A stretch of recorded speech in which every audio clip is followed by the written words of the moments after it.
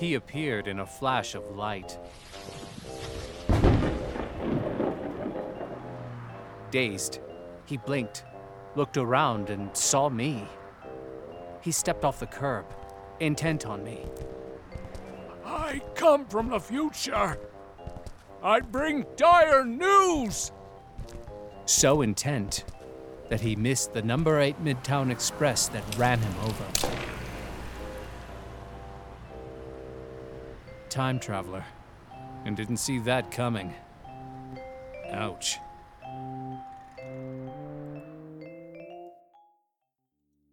Thank you for listening to Ill Omens and Bad Tidings, a micro-horror anthology. Written, produced, and performed by Adam Blanford. Sound effects and music are provided by freesound.org in the public domain. If you like the show, drop us a note at illomensbadtidings@gmail.com. Thanks for listening.